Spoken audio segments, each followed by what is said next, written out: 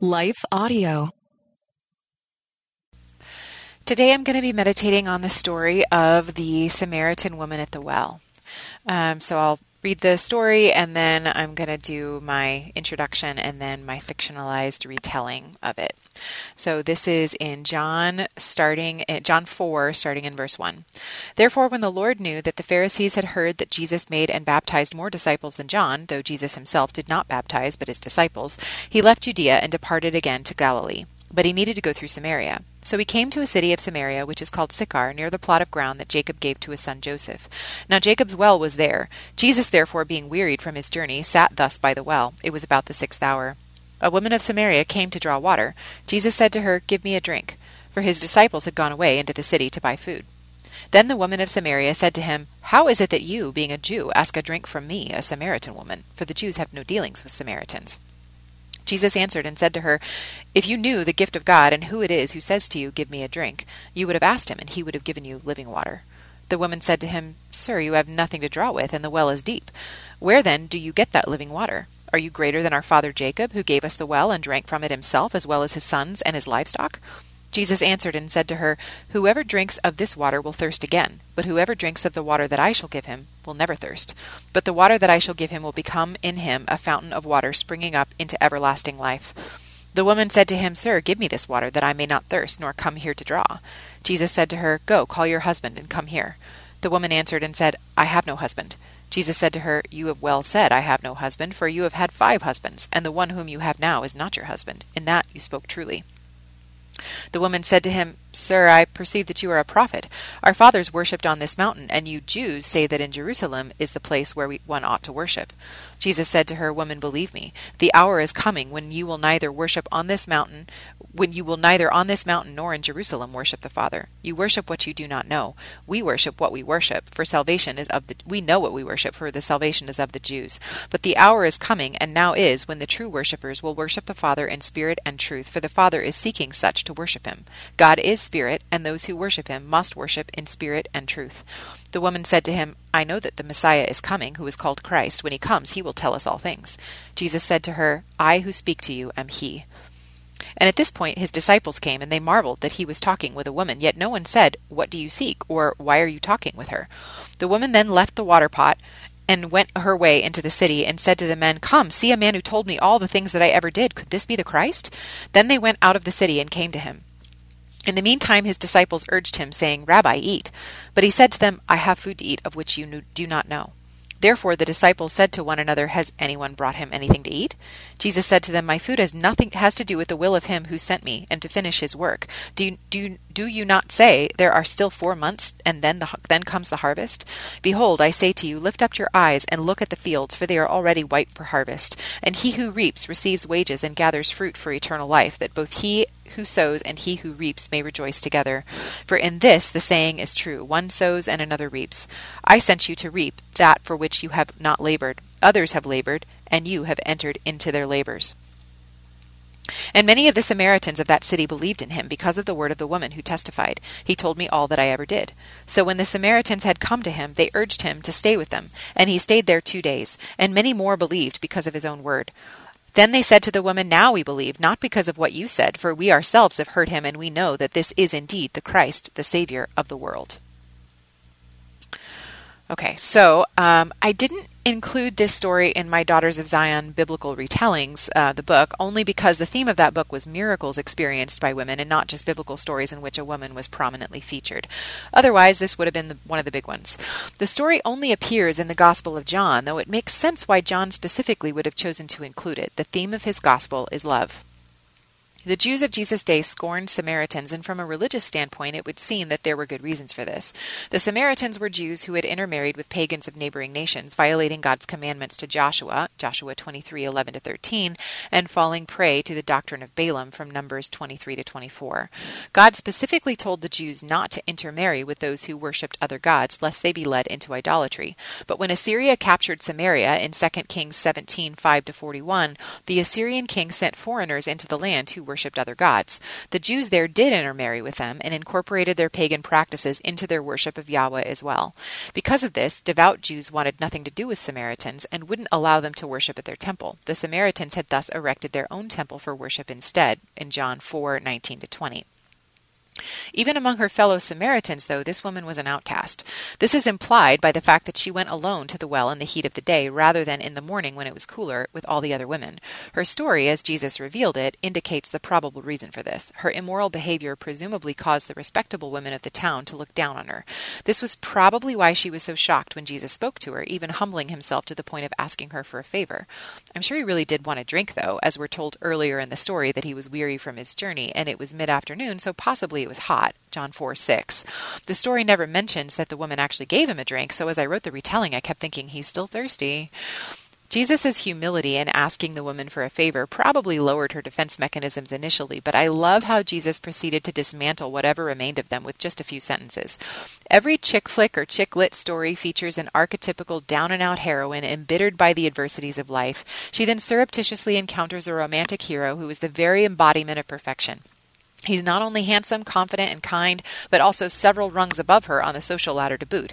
But he's never arrogant about it. He sees through our heroine's prickly defenses to the soft heart she's trying to protect, and he's absolutely taken with her. From that point on, he pursues her relentlessly, refusing to be dissuaded. Try as she might, she can't resist him, because as frightened as she is of letting herself be vulnerable, all she's ever wanted is for someone to look past her faults, see her for who she truly is, and love her anyway. She falls in love with him in spite of herself, and then, of course, they live happily ever after. That's how I see this story, and I think it's how John saw it too. It's not a romance in the human sense, and yet, as author John Eldredge would put it, it's the sacred romance, writ small and personal, almost in allegory, though this was also a real woman too. We're not called the bride of Christ for nothing. I don't think it's a coincidence that this woman was the lowest of the low in that society either. And yet, despite that, this woman is the first recorded person to whom Jesus overtly declares his identity as the Messiah in John 4:25-26. Of all people, he chose her to be the first to hear the news, just as later the formerly demon-possessed Mary Magdalene was the first to see the risen Christ. John is also the only gospel writer to explicitly record this encounter in John 20:11-18. If Jesus qualified even these women, then there's hope for all of us. This is Chris Christensen, and back in 2006 I started a simple project. A project to try and introduce more people to the Bible through Bible study called the Bible Study Podcast. It's a simple name and a simple idea. Each week, every week, we study one chapter of the Bible, talk about what it says, and what that might mean for us today.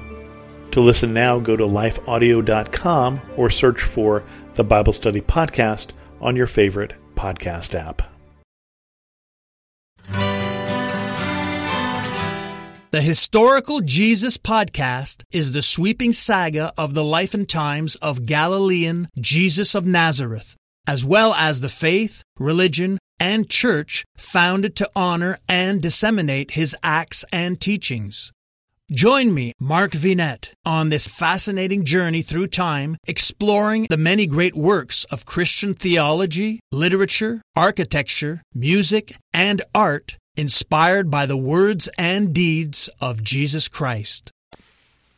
Okay, so this is my fictionalized version. Talia awoke thirsty. She had just enough water left over from what she'd drawn the day before to either drink or to perform her morning toilette, but not both. Before she'd even risen from bed, she decided she'd quench her thirst and be grubby. After all, nobody would see her today except Amir when he came home from work. By then, she'd have been able to draw more water to make herself presentable, even if she had to wait hours to do it. Unfortunately, she found the pail completely empty when she rose. She swore. Amir must have taken the rest of it himself. It was just like him not to even consider that she couldn't go down and get more as soon as she arose like all the other women of the town. "Why can't you?" he'd said when she'd argued about this once before. "You know why," she'd retorted. "All the people of Samaria scorn me, and the women are worst of all." "Who cares if they scorn you? You're thirsty, they're thirsty. Can you not even imagine what it's like," she'd whispered, "to be reviled by everyone who sees me?" Amir had actually rolled his eyes. "You're too sensitive. You can hide from them if you want, but don't make it my problem." So, of course, he'd taken all the water for himself and left her with nothing but the choice of a half day of thirst or the pain of open scorn. She chose thirst, though she did lurk in the shadows of her home, peering out the windows as the gaggle of other Samaritan women passed by. She heard them all chatting and laughing, their toddlers and small children playing a rollicking game of tag in their wake. The tearful sound produced a pang in her chest that felt almost physical. She would give anything, anything, to be among them, to be accepted, to belong. But it was much too late for her. True, she'd made her own mistakes that had solidified her position as an outcast, but it hadn't started out that way. Her first husband had written her a certificate of divorce and cast her aside for reasons unknown to her. She had not pleased him somehow, and he was not required to explain his reasons. She suspected she knew, though. In 4 years of marriage she had failed to produce a child. In shame and devastation she had left that village and gone to another where she would be unknown. There she had managed to pass herself off as an orphaned virgin, with no father to speak for her. She was still young enough for this to be plausible and pretty enough to catch a man's eye, though he would have to be of a lower class to consider a woman with no known connections. Within months, a poor young merchant took her as his wife, but when he discovered that she was not a virgin after all, he too cast her aside. That marriage had lasted only months. After that, Talia had moved again, pretending this time that she had been widowed soon after marriage to account for her childlessness. She could never have lied so glibly in her youth, but there was a hard shell around her heart now, dulling both pain and conscience. Another young man, a shepherd, took her for his own. They remained married only for a year, until one day Talia accidentally spoke of her second husband in an anecdote. She'd previously only used the name of her first. This brought out the whole story, and her husband divorced her for her lies as well as for her harlotry, as he put it. 2 more hasty marriages and divorces followed over the ensuing 5 years. No children had resulted from any of them. When her last husband had cast her out, she hadn't so much as shed a tear, nor did she bother moving again. She had run out of towns where she was unknown, and had no hope of enticing another man to marry her, even if she could have started over again. She'd already suffered 5 rejections in the bloom of her youth.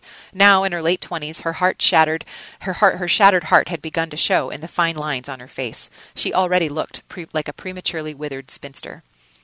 There was only one thing she had left to give, and with no virtue, fertility, or beauty thrown into the bargain, she knew no man would be foolish enough to trade his name to have it. So, when Amir had approached her as a harlot, she gathered up what little self-respect she still possessed, and made him a counter-offer. Rather than exchanging money for each encounter, if he would merely give her a roof and a bed, he could have her exclusively, whenever he liked. She did not ask for respectability, only sustenance. He agreed, of course, and here she was. But he had always treated her as an object he owned rather than as a person with her own thoughts, feelings, and desires. Some of her husbands had done this too, but never as overtly as Amir. He ignored or abused her as he pleased, and certainly never curbed any of his own desires or preferences to give precedence to hers. The worst of it was the loneliness. Amir sustained her physically, but that was all, and it was not enough. Her family had long since disowned her, or she might have considered going back to them. She really hadn't even tried to make friends with any of the other women in Sychar. She'd tried in a few other towns, and the result was painful enough that she had no wish to relive it. The looks and whispers whenever she dared show her face were bad enough. So here she waited, parched, bitter, and alone, in the shadows of her home, listening to the laughter of the respectable women and the shouts of their playing children as they openly carried their sloshing buckets without a care in the world. Talia always ventured to the well herself at midday when the sun was highest in the sky and it was much too hot for comfort. Only then would she be sure to avoid the stares and sneers. It was particularly warm on this day, and the well was on a hill with no trees for shade. She felt beads of sweat collect and roll down the sides of her face as she climbed the hill to the well. She had already been thirsty all morning. Now her tongue seemed to stick to the roof of her mouth. Just as she crested the hill and the well came fully into view, though, Talia froze. She wasn't alone. A man sat on the little outer stone wall on the edge of the well under the shade of its awning. She saw at a glance that he was a Jewish rabbi, as he wore a prayer shawl, though it lacked the ostentation of the similar garment of the Pharisees and Sadducees. He seemed young, not much older than she was, and he was looking right at her, almost as if he had been waiting for her. She had a moment of indecision. Should she go away and return later when she could proceed with her task unobserved, or should she do what she came to do and just pretend not to see him? Her thirst made up her mind for her. The thought of going away without a drink made her throat constrict and tears spring to her eyes. She simply couldn't bear it. So she set her jaw and averted her eyes from the rabbi, expecting him to get up and leave when he saw that she was still intent upon her task. He wouldn't know of her lifestyle, but she was still a Samaritan and a woman, and that was certainly reason enough for him to shun her. Strangely, though, not only did the man not leave as she approached, but she still felt the uncanny sense that his eyes were upon her as she lowered her bucket down into the well and drew it back up again. It was unnerving, but she refused to look at him as she took her first long, refreshing drink. "Would you give me a drink, too?" She looked at the man sharply, rather in shock. He was speaking to her? Not only that, but he was asking to drink from the same bucket as she did? Without thinking, she blurted, "You, a Jew, are asking me, a Samaritan woman, for a drink?" Jews wanted nothing to do with the Samaritans. She didn't know all the background of the relationship between the two related races, but she knew it had something to do with the Jewish belief that Samaritans had perverted their religion. The young rabbi actually smiled at her. There was something penetrating in his gaze, and yet it didn't feel at all threatening or violating. Strangely, though he was near her own age, this man's tender expression reminded her of when she'd been a little girl, dancing before her father without a care in the world. Her father had looked at her like that then, even though he'd since disowned her. A lump sprang to her throat at the memory, as the rabbi said, "If you knew the generosity of God and who I am, you would be asking me for a drink, and I would give you fresh living water." She was silent for a moment, trying to process the meaning of what he'd just said. She had a vague sense that this was a metaphor of some kind. "Sir, you don't even have a bucket to draw with, and this well is deep," she said slowly. "How are you going to get this living water? Are you a better man than our ancestor Jacob, who dug this well and drank from it, he and his sons and livestock, and passed it down to us?" The rabbi did not seem at all offended by the bluntness of her question, but his answer did nothing to clarify. "Everyone who drinks this water will get thirsty again and again. Anyone who drinks the water I give will never thirst, not ever. The water I give will be a gushing fountain of endless life." Was he speaking in riddles on purpose? All right, she'd play along. "Sir, give me this water so I won't ever get thirsty and won't even ever have to come back to this well again." Certainly that would be nice. Almost as if he read her mind, the rabbi tilted his head to the side as he regarded her. "Go call your husband and then come back." His words hit her like a blow. She dreaded the moment when she'd see judgment upon his face as he turned away from her. But best to get it over with. "I have no husband," she told him, lifting her chin just a bit as she said it and meeting his gaze squarely. Let him read into that what he may. "That's a diplomatic way to put it. I have no husband. You've had 5 husbands, and the man you're living with now isn't even your husband. You spoke truly." Talia's mouth fell open a bit. "So you're a prophet," she exclaimed before she could think to deny it. Then she mentally kicked herself. But really, how else would he know all that? And if he did know it, why was he still sitting here talking to her and still gazing at her like that? There was no other word for it. She somehow knew that he wasn't propositioning her, but wasn't he even worried about his reputation to be seen speaking alone to a woman like her? Didn't he know how his frankness and his piercing gaze might be misconstrued by her as much as by anyone who happened to see it? Well, if he wouldn't distance himself, she would have to do it for him. When she found her tongue, she stammered, "Our ancestors worshipped God at this mountain, but you Jews insist that Jerusalem is the only place for worship, right?" She felt sure that he could still hear her heart pounding. Religion, at least, seemed a safer subject, though. Why didn't the man blink? He continued to stare, as if he could see clear through to her backbone. She felt sure he knew exactly what she was trying to do, but he answered her anyway. "Believe me, miss, the time is coming when you Samaritans will worship the Father neither here at this mountain nor there in Jerusalem. You worship guessing in the dark. We Jews worship in the clear light of day. God's way of salvation is made available through the Jews, but the time is coming. It has, in fact, come, when what you're called will not matter, and where you go to worship will not matter.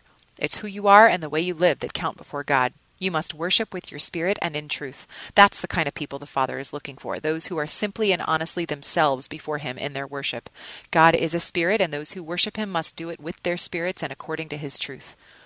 Something within Talia's chest burned as he spoke. It was longing, she knew, but she could not have said exactly what it was that she longed for.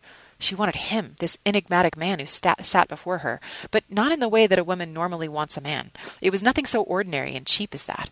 What she wanted was to wrap his words around her like a blanket, to bask in the glow of being counted worthy for a Jewish rabbi, one who even knew the worst that she had done, to nevertheless speak of such things to her, to invite her to worship God even as they worshipped. More than that, to worship from the deepest part of herself, to carry the temple inside of her wherever she went. He's the Messiah. The thought struck her as if from the outside, and with such astounding force that she was suddenly certain it was true. She simultaneously wanted to weep and to laugh. Somehow she restrained both impulses and probed her heart in her throat. "I do know that the Messiah is coming. When he arrives, he will tell us all things." The rabbi's eyes crinkled at the corners, shining with pleasure. His smile answered her before his words did. "I am he." Talia forgot to breathe.